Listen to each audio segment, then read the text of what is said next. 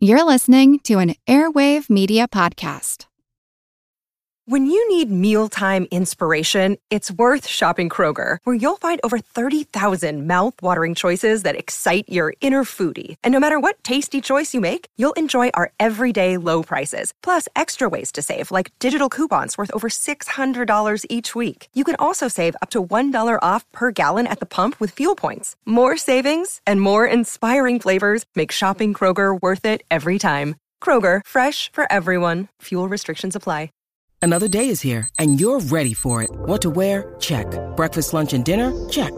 Planning for what's next and how to save for it? That's where Bank of America can help. For your financial to-dos, Bank of America has experts ready to help get you closer to your goals.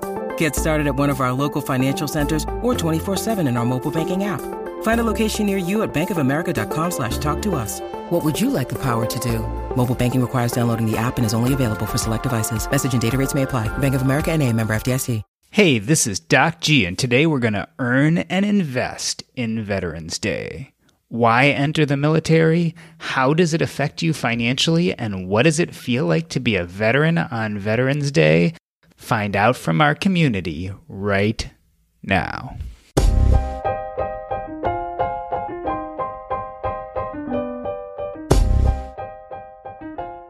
Doug Nordman, Military Dollar, Gwen Mers, Stephen and David Boyer.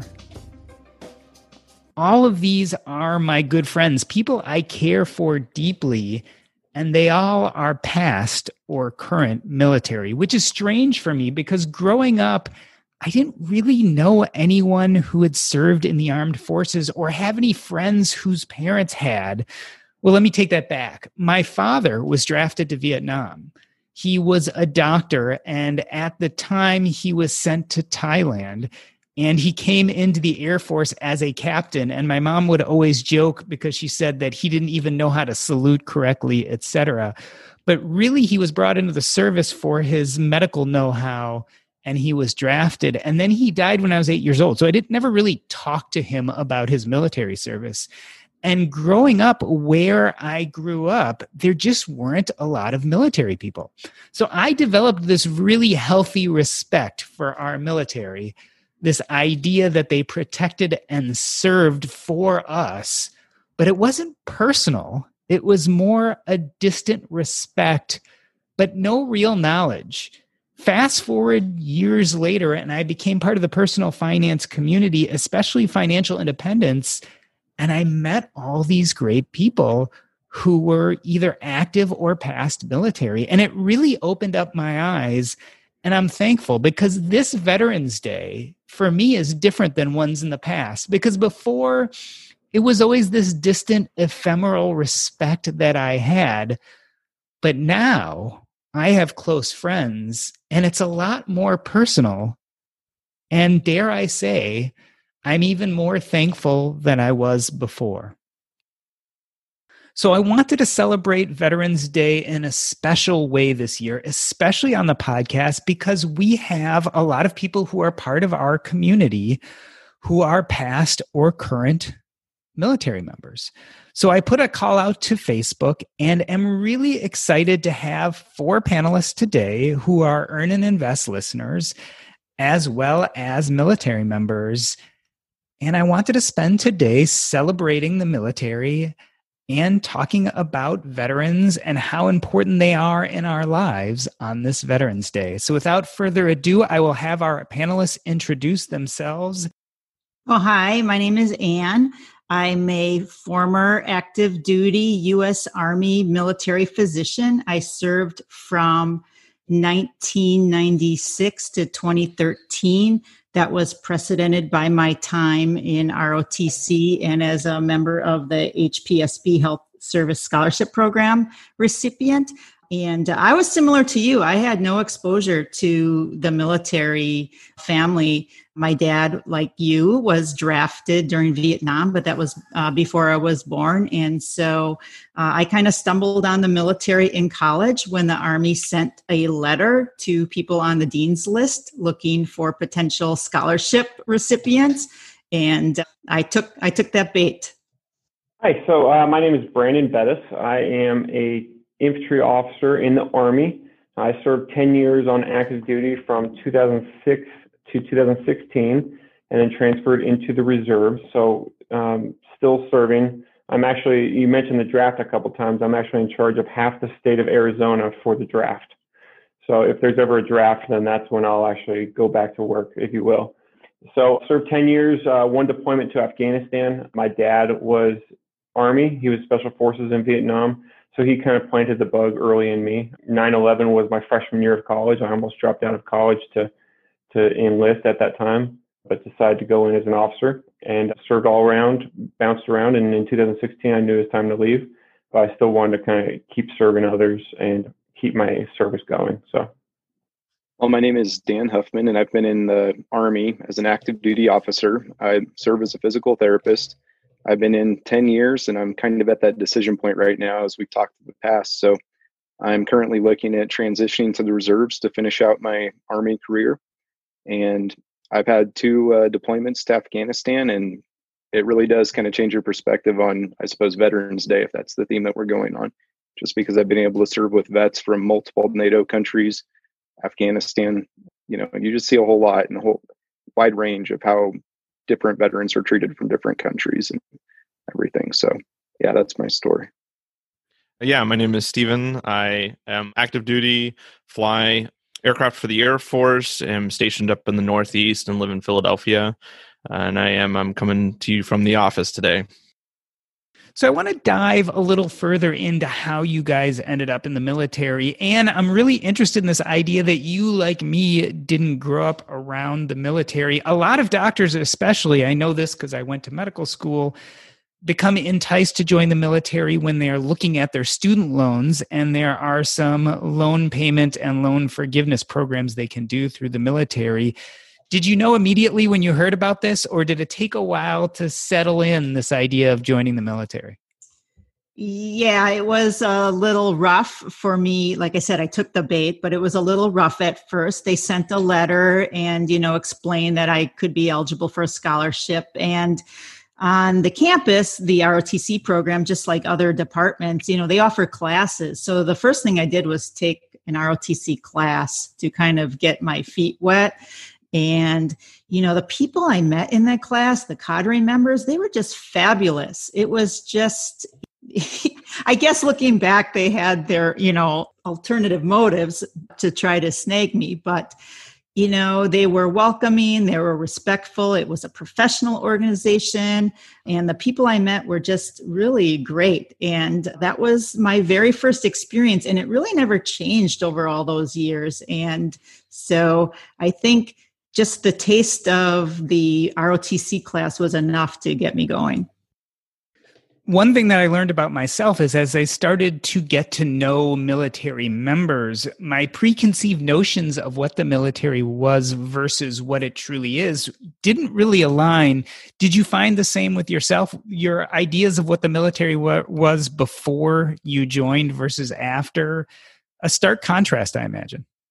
I think so. I think, a lot of the exposure I really had was what you saw on the media, and at the time was television and TV. And, it is very different. It's not Stripes and it's not Private Benjamin, but those were obviously, old movies from kind of my time. But it's very, there's a lot of leadership aspects that I think get undervalued. Obviously, the physical fitness is a whole nother aspect. The standards and the uniformity. I mean, there's just so many different things that the military entails. I think it's kind of hard to grasp, but I agree. I think you don't really understand it until you are in those boots. Brandon, it almost sounds like the military was in your blood. So many people do recollect that moment of 9/11 and knew they had that inner drive. Did you mention that your family, your father was in the military too? Yeah, I'm actually fifth generation military. So my grandfather served, my great grandfather served, my dad served. My dad only served for about 3 years during the Vietnam era. I say only 3 years. But he served. So growing up as a kid, I was the only boy in the family, And I would see his military, kind of paraphernalia, if you will, and that kind of sparked the bug. And like most young boys, I played the G.I. Joes and the Cops and Robbers, and it kind of got planted in me. And actually, I joined the military right out of high school, but due to injury, I was actually forced to leave the military after only 3 months. And so my dreams were kind of crushed. So I always knew I was going to go back. It was just a matter of how and when. And kind of from the movie Patton, the movie Patton in the very beginning, he gives a famous speech in front of the big American flag, and he talks about, you don't want to tell your grandkids that you were, shoveling crap on a farm in Iowa during the Great War. And that's kind of how I felt. I felt like I never wanted to go to my grave not serving my country. So I knew I was always going to go back. It was just a matter of how and when, and I just wanted to serve. So that was definitely planted with my father. But the more I researched it and looked at movies, I was obsessed with the military. Stephen, I want to use Brandon's word. He said sparked the bug. What sparked the bug in you to join the military? The spark for me was a slightly different activity, and the military just paired well with it, and that was flying airplanes. So I got the bug for flying early on. I knew that the Air Force obviously was probably one of the best ways to go do that as a profession. And then when I was a freshman in high school, my family took a trip to different parts of the United States, and we went to both, I guess all three. We went to West Point, Annapolis, and the Air Force Academy during that time period. And it was there kind of on the campus of the Air Force Academy where I said, yeah, I think this is what I want to do. So it was as a freshman in high school. And then that kind of lined up what I did in high school to get me to that point. But at the end of the day, I actually applied for both the Air Force route and the Navy route because I knew both of them. I could fly airplanes for them. And so I was kind of agnostic. I know I wanted to be an officer and I wanted to fly airplanes, and like whatever pieces of the equation came together to make that happen is where I landed.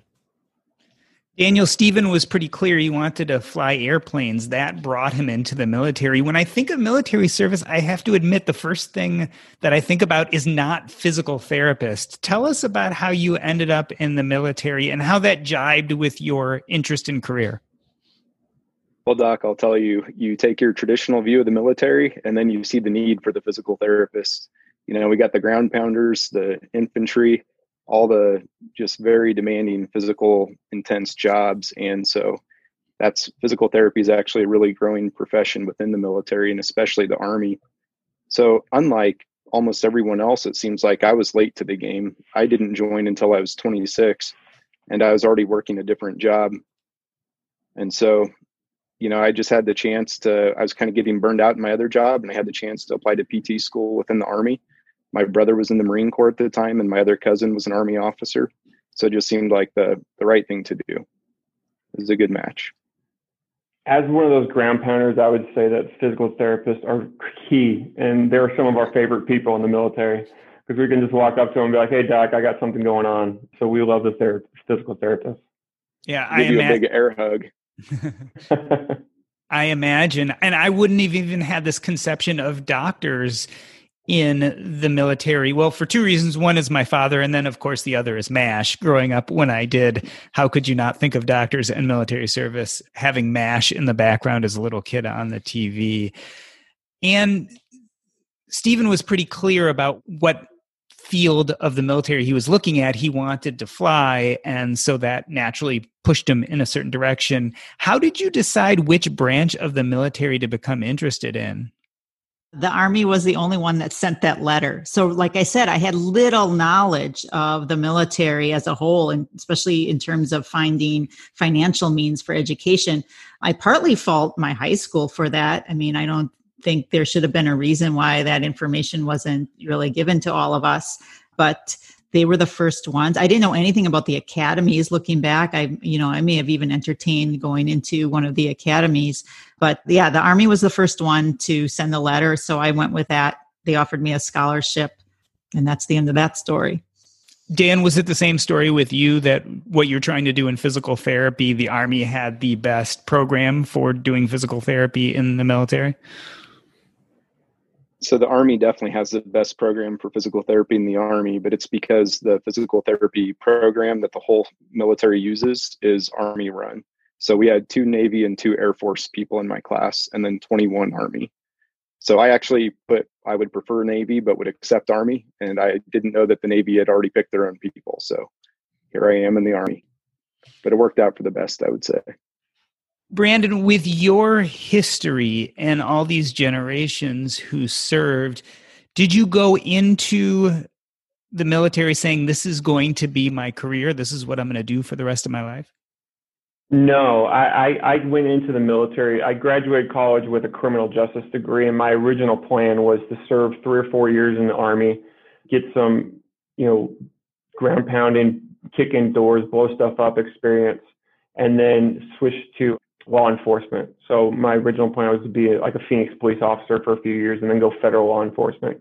I learned throughout my career that that's not as much fun as it sounds in the movies and in your head. And it's definitely a young man's game. And I remember I got home from Afghanistan.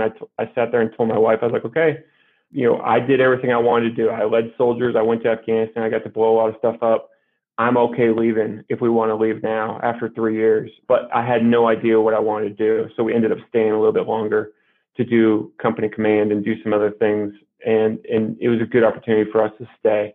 But I had no intentions of staying this long. I never thought I'd get to retirement. So now that retirement is on the horizon, it's kind of surreal to think that this was not my original plan. I just wanted to go in and blow stuff up.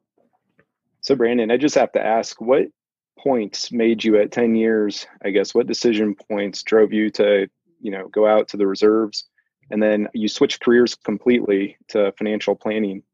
Could you just talk about that a little bit? I feel like I'm identifying maybe with your path. Yeah, good question. So when I entered my military service, I set a couple clear goals. I wanted to lead soldiers, I wanted to deploy, and I wanted to earn the Ranger tab. I was never able to earn the Ranger tab, but I completed everything else. So throughout those 10 years, I led soldiers at the platoon level, at the company level, and then at the battalion level. And then my final assignment on active duty was the Old Guard, which was my dream assignment. Like, that was one reason I wanted to go enlisted, is because I wanted to be in the Old Guard. The Old Guard does ceremonial missions in Washington, D.C. They bury the fallen at Arlington National Cemetery. They guard the Tomb of Unknown Soldiers. They're at the White House. It's very much ceremonial, and that's what I wanted to do. And so that was my final assignment. And so at 10 years, I kind of looked up and I said, okay, what's next? And this was 2016. The Army was drawing down. Promotions were getting a little bit difficult. It was one of those things where it's like, I don't need to go to the next level. I'm happy leaving the service. And we had 2 young daughters too, and they were bouncing around the country. So then when it came time to find a new career, I wasn't sure what I wanted to do. But along my path, I became debt-free, and I learned a lot about personal finance. I started teaching that to my soldiers. So when I randomly dropped off an application at a financial services firm, and I started talking to more financial advisors, and they painted the picture of being in this industry is another way of serving and helping others. And that really struck a chord with me, where I could help others in a different way, not necessarily through service to the country, but service to them and helping them with their finances and learning more about it. And I really fell in love with the industry. So yeah, if I look back 10, 15 years ago and you told me I was sitting here, what I'm doing today with my history and background, I would have just laughed. I'm like, there's no way. It's impossible. But life has a funny way of working things out, and I'm extremely blessed and happy with everything that's worked out. So, but I would recommend staying in the reserves just because the benefits are great. The eventual retirement is great. You kind of keep one foot in that world that you're used to. So for anyone listening, if they're in that same situation, I would highly recommend continuing service in a part-time fashion. And it brings up an interesting question. Usually as a physician, I believe you go into military service with a trajectory planned out. How did you know when it was time to leave? Was it something you struggled with, or was it at the beginning you had planned to be there a certain number of years to fulfill your duty and then move on? Well, because I did both ROTC and the HPSP scholarship, I had a very long obligation. So I had to 8 years after my training, which was 5 internship and residency. So I knew I had a long haul. ahead of me, that this was probably going to, I'd be in the military quite some time. And so I just kind of embraced it, took the good with the bad. I did meet my husband in the military. I had my son in the military. And at the time when my obligation was done, my husband was lined up basically for retirement. So we kind of left together, one of us retiring and one of us just at the end of my obligation.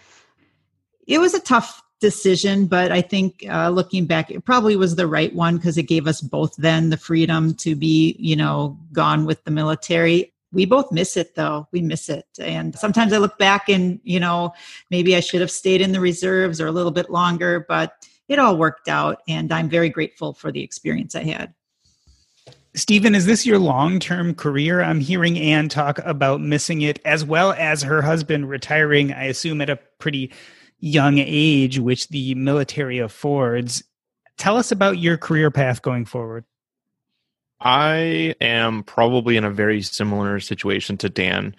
I have about 10 years in, which is the halfway point, especially if you listen to like Grumpus Maximus. He talks about that being kind of the hump of where you start to look around and say, can I do this for another 10? And I'm having that conversation. I'm having that conversation with my wife. I got in thinking that I would do 20 years and do retirement for no better reason than just it seemed like a defined path to me that made sense. But as I get to this 10-year point, I am really taking some time to be introspective and say, similar to Brandon, have I done all the things that I came here to do? And I think the answer is yes. So then what serves me and my family and in my well-being, especially going back to Grumpus's point of kind of that mental well-being, mental, spiritual kind of, internal well-being of what serves me and my family best. We are looking at doing something like getting out and going to the reserves. I think pre-pandemic, that was all but just guaranteed. Now the landscape, the job landscape for pilots has changed. To ignore that would be silly, I think. So we're taking a hard look. We haven't really jumped into finances here in this chat, but I will say that the part of the beauty of kind of being a part of this community and being a part of the FI community is that has actually played a role that I did not expect in that decision, which is I have been able to tell my wife, if we get out, that's okay.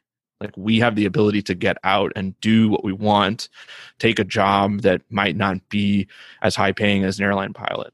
So that was a long answer to your question, but we're really diving into that well of what would another 10 years look like versus getting out and doing reserves, doing part-time, and doing something else that might be completely different than the military, different than flying airplanes, going and starting some kind of a foundation, things like that we have the freedom to do now. Stephen is referring to the book by Grumpus Maximus. I believe it's titled The Golden Albatross.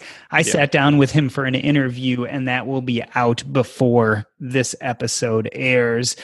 Stephen, a funny thing, I would have thought before we had the conversation that the hardest decision was whether to enter the military or not. But what I'm getting from all four of you is actually it's a much harder decision whether to leave, which I didn't see that coming. Yeah, I'll say that, again, I'm the person that joined late, and this is really the career that I just say that I never planned on having. But once you get in and you kind of get used to it, you really develop some type of camaraderie with other people who have served. Even if we're talking to an Air Force guy and we don't have a Navy person on here or a Marine, but, you have that understood kind of amount of suffering, and we call it embrace the suck. There's a lot of that, and I can just kind of look across the screen. I know you've all experienced it. I've experienced it, and it just kind of connects us. And I think that sometimes it sounds like to me what we're all describing is we kind of feel that identity in serving, and maybe it's difficult to transition and continue that service just in a different capacity. Like Brandon is a financial planner and is a physician now too, as a pathologist, I believe, right? And so just multiple different lanes to still serve people. And so I think as long as we have that as our identity, I think that we have more freedom to stay in or get out. Yeah, I would agree with that and piggyback on it. And I think what a lot of people that are outside the military don't realize is the amount of opportunities that you have within the military. Like, a lot of people kind of have this stereotype, if you will, of what military service is. They just kind of see the general picture of it. But once you're in the machine, there's a lot of different things you can do. You can change jobs. You can take this assignment. You can do this over here. You know, I'm a perfect example of, even within the reserves, like, I found a job that I don't have to put on a uniform. I haven't put a uniform on in 2 years. And it's a virtual job, but I'm still getting benefits. I'm still getting, points towards retirement. So there's so much out there, and there's so many opportunities. And especially for the people that want to join and they do join, especially when it's truly in their heart, it's really hard to kind of take that away. And for me, I think that was one of the biggest things, was you're kind of ripping out like what you know, and the military is so ingrained in you. And it's funny because one of the reasons I decided to leave the active duty was because the wars in Afghanistan and Iraq were dying down. Like, I literally joined to go fight. I joined to go to combat. And then when I can look on the horizon and say, okay, the combat operations are slowing down, or they're not the same, that was one of the factors that, I'm like, well, I didn't join just to kind of sit behind a desk. I didn't join to, go train and pretend to go to combat. I joined to go to combat. So when you can kind of see that on the wall, that was one of the factors to leave. But it's different for everybody. But the military, I think that's the biggest thing that people overlook with the military, is the amount of opportunities you have to do different things. And so that's what makes it tough to leave, is because now you're going into another world to try to figure out a new way of life, if you will. And Brandon is talking about the opportunities and considering a new way of life. Of our 4 panelists, you're the only one who has completely left the military. Tell us about your identity and how it changed when you left. Was it hard to leave the military identity? I think so. I agree with the other panelists. I mean, there is that sense of indoctrination you get while in the military that's very hard to strip away from you. And so in the military, I was actually the residency program director, and I stumbled on an opportunity on the outside to be a residency program director in a civilian program. And it was just a very stark contrast on, how things just operate. And I felt very out of control in the civilian world, because in the Army, there's such a structured order and rank and file. And as a lieutenant colonel in the Army at the time, I just felt like, I had it, I could, get a lot of things accomplished. And it was so flailing on the outside because there's just no order, and I had to get past people's egos that were, inferior to me. And it was very difficult transition. It was more so difficult than I thought it was going to be. Both Anne and Brandon have spoken about how difficult and shocking it can be to make that transition out of the military, which is something that probably all 4 of us hear on a fairly regular basis. There's actually a class that the military has you have to go through, at least in the Air Force, to exit the military, because they want to prepare you for it. One of the things that probably all 4 of us, it may resonate across all the services. One of the things that I know we've started to speak to the younger troops and soldiers and airmen about is being prepared for that option, right? Like, don't stay in because it's the only option you have. There are so many opportunities, education opportunities, take the opportunity to go out and start a blog, do something online, start a YouTube channel, right? Like, start to dip your toe into that world on the outside and get some experience with something away from the military, just so that it's not such a cliff's edge when you reach that decision point. It doesn't feel so scary. I think one of the best things is to have a hard decision about staying with the military family that you know and love, but also being able to pursue some really amazing opportunities and know what that might look like on the other side. Like, having that difficult decision is the best place to be, versus complete fear of what might be on the other side because you are afraid you don't have any opportunities. Dan, as you're listening to this, are you having angst? I mean, you're talking about leaving the military in the future, not just angst for you, but angst for your wife too, and what it'll mean to both of your lifestyles. Not anymore. Like Stephen talked about, when you've achieved a level of financial independence, that it kind of doesn't matter whether you stay in or not.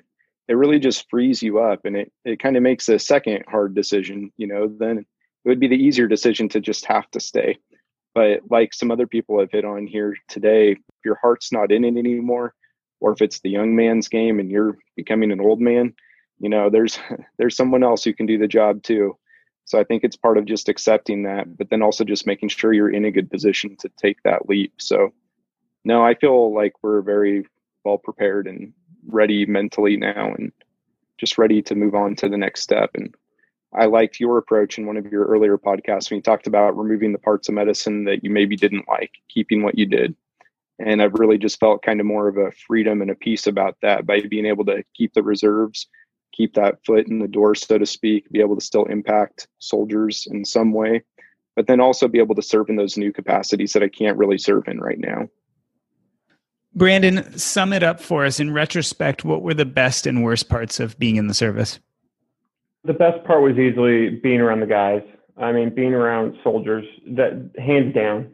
As much as they were a pain in the ass, as much as like leading soldiers and leading young men. And I say men just because I was infantry, so we were all male environment. But leading young people like that was so much fun, and to see the impact that you have on your life and be around them and be in combat with these guys that you live and breathe by them, and you're putting your life in their line in your hands, and vice versa. That's easily the best part about serving the military. The downside of the military, which I'm sure we all see, is the bureaucracy of it. It's a big machine. And I remember one of the key factors for me, like I was in command at one point, and we had to stay late at work on a Friday night because the brigade, which a brigade is, they had about like 3,600 people. They needed everyone to have an active dental appointment before we could go home. So that right there, like kind of like was a perfect example of like, you look up and you're like, what are we doing? Like, what are we doing? When people think of the military, it's like, hey, you're defending freedom, you're defending America, and we're late on a Friday night because we're waiting for 3 or 4 people to make a dental appointment. So there's little things that kind of drain on you over the years, and I think everyone gets to that point where it's like, okay, this is enough. This is enough. It's kind of like your FU moment, if you will, of like, all right, I'm done. There's got to be something else better to life. There's got to be something better. But the camaraderie and the spirit of the military and everyone having the same mission, that's the hardest part to leave. And I think that's what draws a lot of people to the military and makes it tough to leave, because you kind of lose that sense.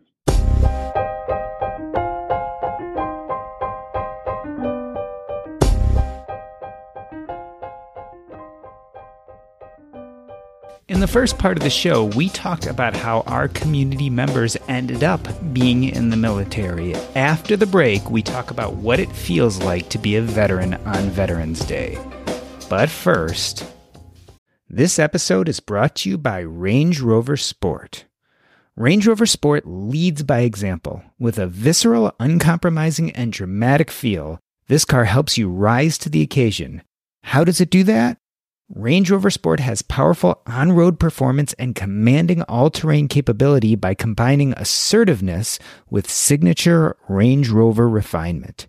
This is the car that redefines sporting luxury. The new Range Rover Sport features advanced cabin technologies such as active noise cancellation and cabin air purification, purposeful cockpit-like driving position, and award-winning Pivi Pro infotainment is at the heart of the experience and provides intuitive control of the vehicle systems. Design your Range Rover Sport at LandRoverUSA.com. Once again, explore and build your Range Rover Sport at LandRoverUSA.com.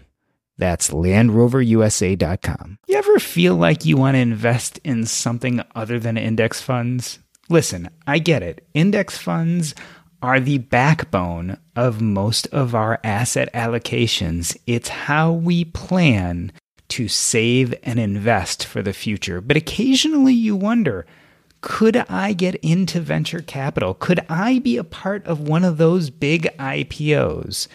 It all sounds really interesting. On the other hand, most of us don't have the knowledge or the money to consider being involved in these type of investments until now.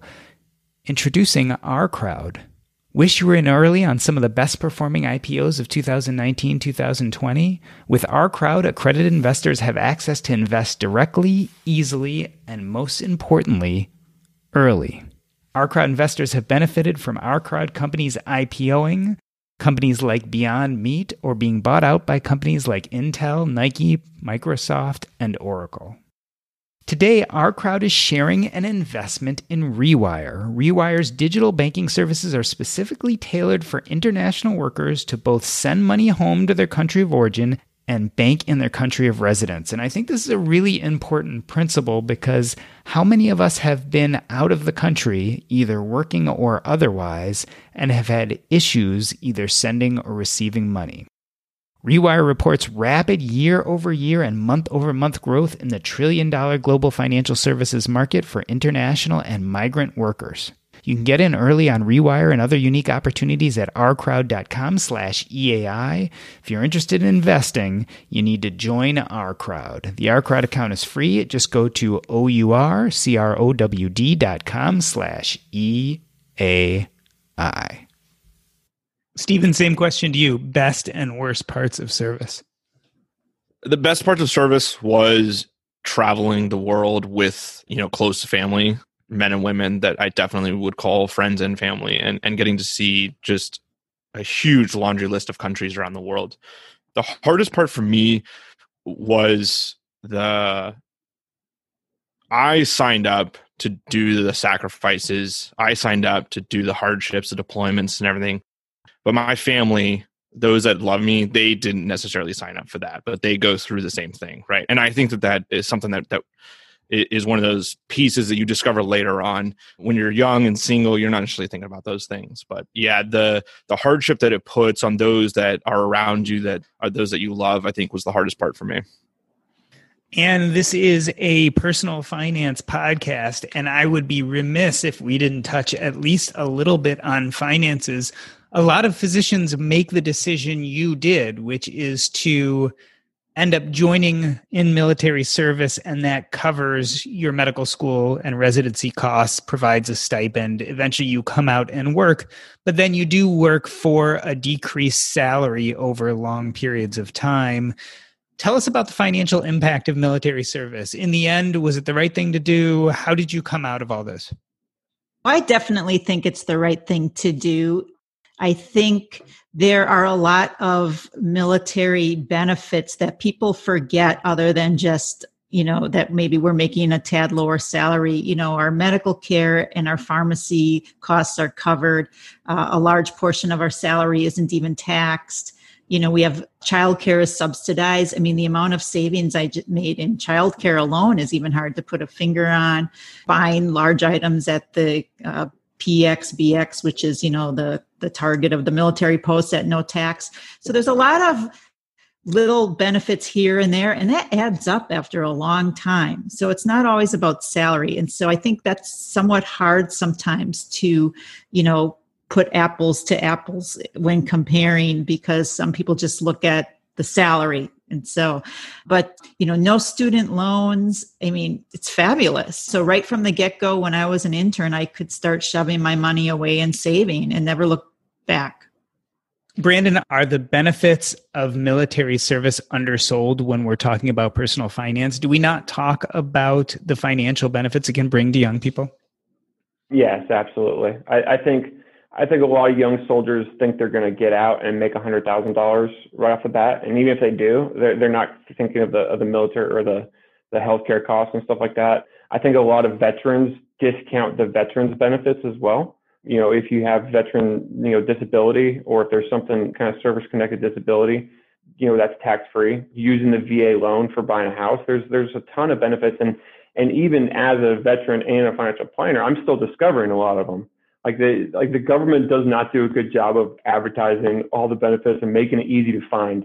And a lot of people will give up on the process, but in the service, there's not a focus or a benefit or a emphasis on personal finance. There's not an emphasis on education. And then even once you leave the service as a veteran, there's a little bit more education, but there's a lot of red tape, going back to the bureaucracy piece of it. And a lot of people just kind of give up, and they don't think it's that big of a deal, and then they discount it.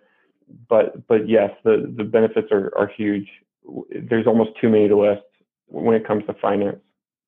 Daniel, was doing your physical therapy education through the armed services a good financial move for you in the end? It was an awesome financial move. I got paid a salary to go to the number 5 ranked PT school in America for 3 years. So yeah, it was awesome. I would totally do it again. And there's so many other educational benefits, like Brandon was saying. I'm always disappointed if I talk to young people and they're not taking advantage of tuition assistance or any of the other programs. There's so many options for education. Stephen, this episode is airing on Thursday. Veterans Day was Wednesday. How does it feel to be a veteran? How does Veterans Day feel to you being currently in the armed services? That's a great question. I think it's hard to put the veteran, cloak on when you're still in, even though, I've been deployed and seen combat many times and been back. It's you get a lot of, thank yous for your service from people that know you and say, yeah, thanks, I appreciate it. And it does mean a lot, but I think it is hard for those of us, at least for me, I should speak for me, when we're still active duty, it's hard to put that veteran's jacket on and kind of look back. But it does mean a lot to me that, like Brandon and Dan said earlier, seeing kind of how we treat veterans and those in service here in our country compared to a lot of other countries, it is really important. It's that kind of contract, that social contract that over the years we've kind of built up with our veterans is really important. And I do love to see the events that are hosted and the veterans flights and that kind of thing that the communities around America do for those that served, because it is such a small percentage of people that take on a big burden. So there is a lot of value, a lot of, community value in that. Brandon, is Veterans Day bittersweet? I mean, I'll freely admit that only in the last few years, as I've gotten to know military people more intimately, have I truly understood the depths of what they've done for us. Sometimes I wonder if it's bittersweet in the sense that maybe every day we should be celebrating our veterans the way that we do that one day of the year. Like Stephen said, I think this country, especially post 9/11, has done a really good job of honoring veterans and recognizing military service. I always make a special point to thank Vietnam veterans, and especially World War II veterans. I mean, that one's kind of an easy one, but especially Vietnam veterans, because what they went through, I mean, they got spit on at airports, and they didn't get the kind of benefits that we have. So I always make a point to thank them and say, hey, the reason why I have such a good time and so many benefits and no one's ever talked bad about me is because of you guys. It's because you guys went through that, and my generation can now, bear the fruits of that labor that you guys went through. So I always try to make a special point to say thank you to them, because it took them so long, so many years for them to get it. So, I never kind of experienced that. And sometimes with military, and to Stephen's point, especially when you're in and people say, hey, thank you for your service, it becomes kind of a little overwhelming, because I used to kind of joke, I'm like, I didn't join for you. I didn't join to defend freedom. The Nazis were not knocking on our door. Yes, 9/11 was a terrible tragedy, but I personally think our freedom has never been threatened since, World War II. So I didn't join for you. I joined for the benefits. I joined for me. I joined because I wanted to blow stuff up and prove something to myself. So someone thanking me for that it can be a little weird. And sometimes I kind of compete with it too. I feel, obviously the military competes a lot, and I don't like Veterans Day sometimes because you see all the veterans come out of the woodwork for the free meal at Applebee's. And I have a hard time swallowing that sometimes because I always wonder, I'm like, okay, what did you really do?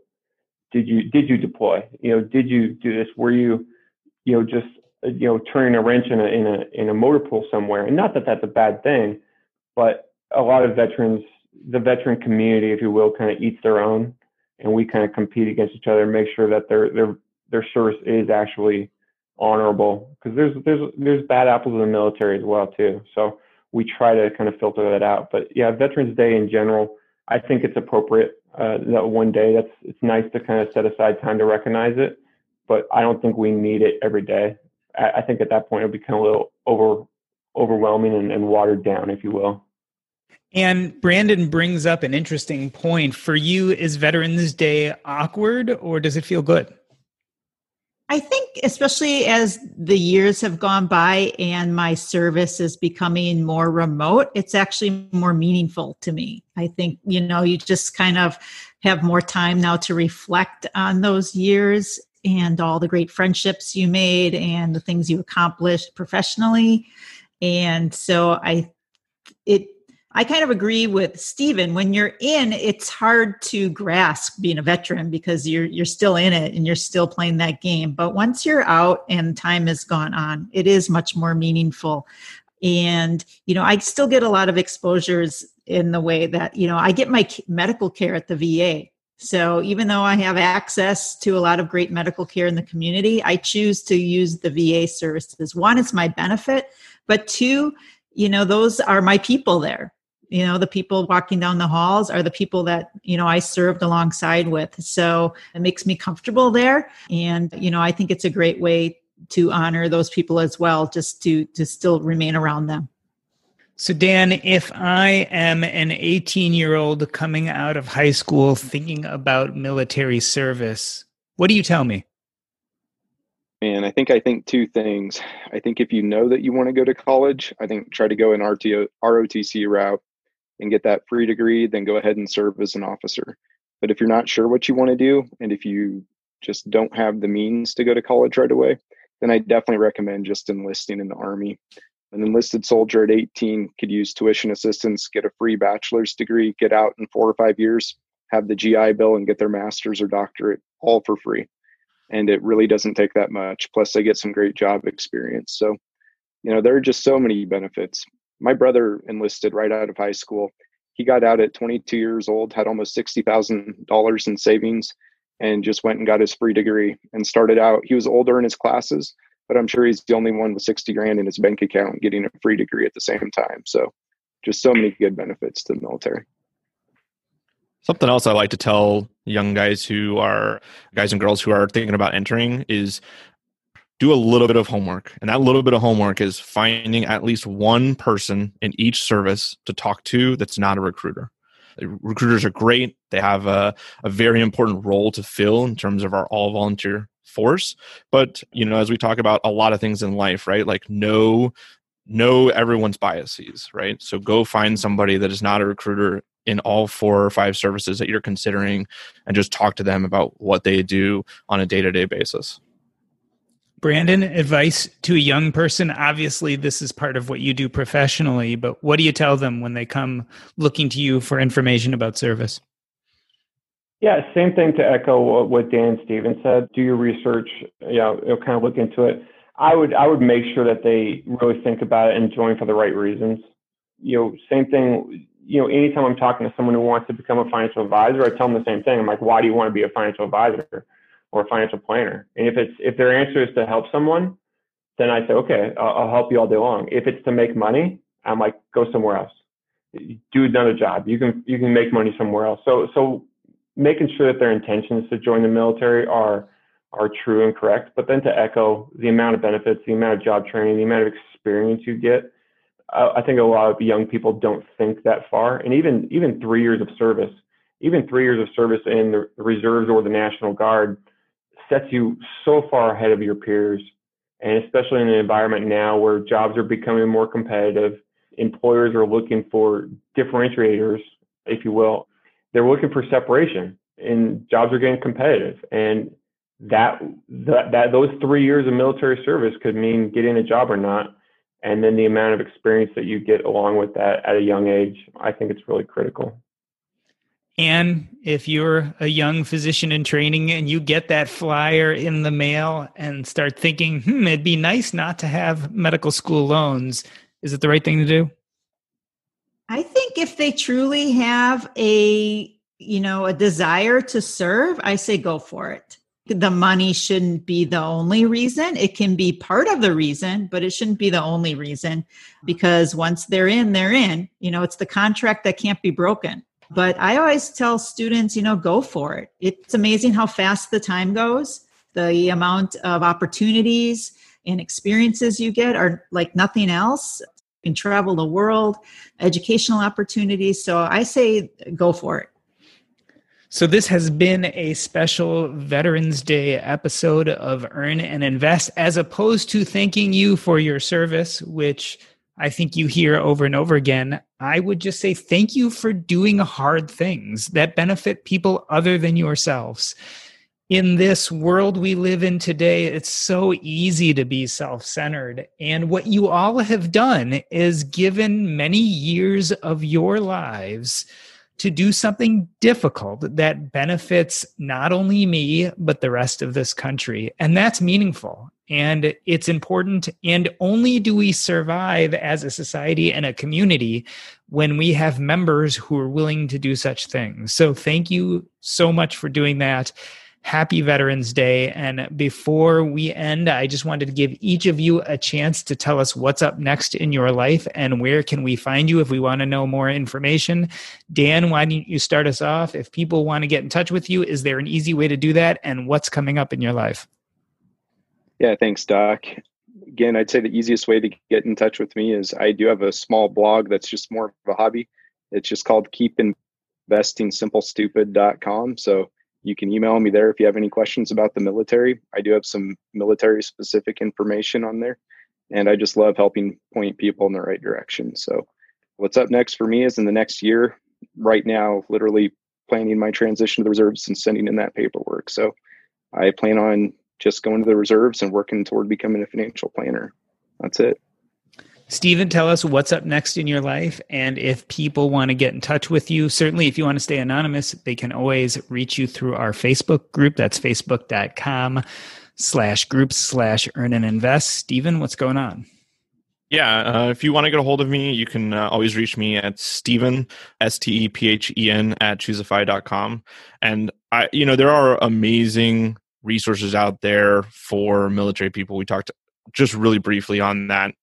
And so I want to highlight Doug Nordman. I want to highlight Airman Milldollar and all of those people, Rich Carey, who are putting together this material for our military.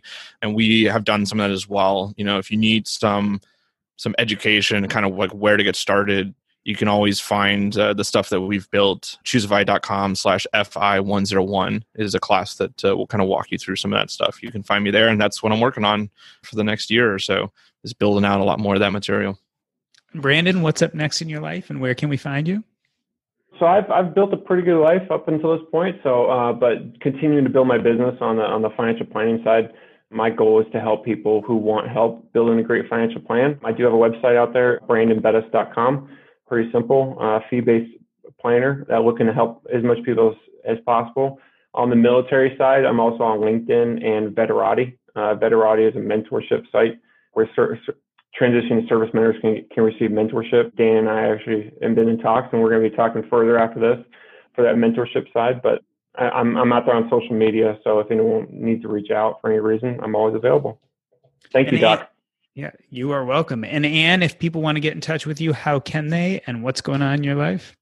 So I'm still practicing. I've actually, in the last year, I've scaled down a little bit, so I don't work full time anymore. But otherwise, it's just day-to-day grinding medicine out as usual, just like I did in the military. But, I'm pretty active on the finance boards and social media, as it's kind of like my side interest. If anybody wants to get in touch with me, they can reach out to me in the Earn Invest community. And Schachter is my name on the Facebook group. And I'd be happy to chat with anybody about military, medicine, or anything finance. This has been the Earn and Invest podcast. On behalf of myself, Doc G, I wanted to wish everybody a good Veterans Day, especially those who are currently serving or have served in the past. That's a wrap.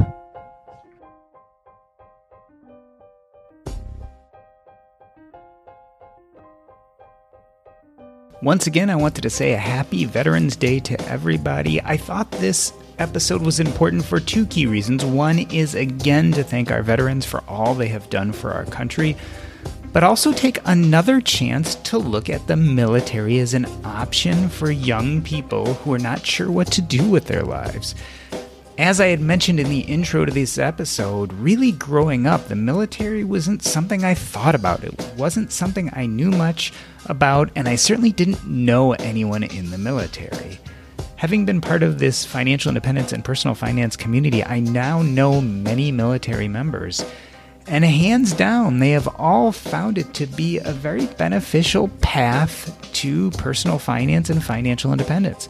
Most of them have found that the benefits, the pension, healthcare, the retirement savings, all of those things can be used in such a positive way to build your financial future. Besides the fact you're also doing something that's utterly important for our country and you feel like you're making a difference. So the military is probably not the road for everyone, but if you've ever considered it, I'll tell you this, the people in this community, our community, make me want to embrace it as a career opportunity for young people more than ever. Thanks again, and we'll see you next episode. Perfect. Thank you guys so much. I just wanted a chance to talk to you guys about what all this means and give this a little bit of color and interest so that on Veterans Day, as opposed to just ignoring it or putting on an episode about something else, I just wanted to talk about, I think, this time. That is, whether it feels right or not, it's certainly celebrating what you guys mean to us. And I've become more and more aware over the years of how much that actually means. And so for me, it's been a transformation. I've been lucky enough to start to know people who work in the military, and it's really profoundly changed the way I think about days like this. Oh, thanks, Doc. Thanks, Doc. That means a lot. As a longtime foreign correspondent, I've worked in lots of places, but nowhere as important to the world as China. I'm Jane Perlez, former Beijing bureau chief for the New York Times. Join me on my new podcast, Face Off, U.S. versus China, where I'll take you behind the scenes in the tumultuous U.S.-China relationship. Find Face Off wherever you get your podcasts. Want to learn how you can make smarter decisions with your money? Well, I've got the podcast for you. I'm Sean Piles, and I host NerdWallet's Smart Money Podcast. Our show features our team of nerds, personal finance experts in credit cards, banking, investing, and more. And they'll help you make the most of your money while cutting through the clutter and misinformation in today's world of personal finance. You'll get clarity on strategies to help you build your wealth, invest wisely, shop for financial products, and plan for major life events. Listen to NerdWallet's Smart Money Podcast wherever you get your podcasts.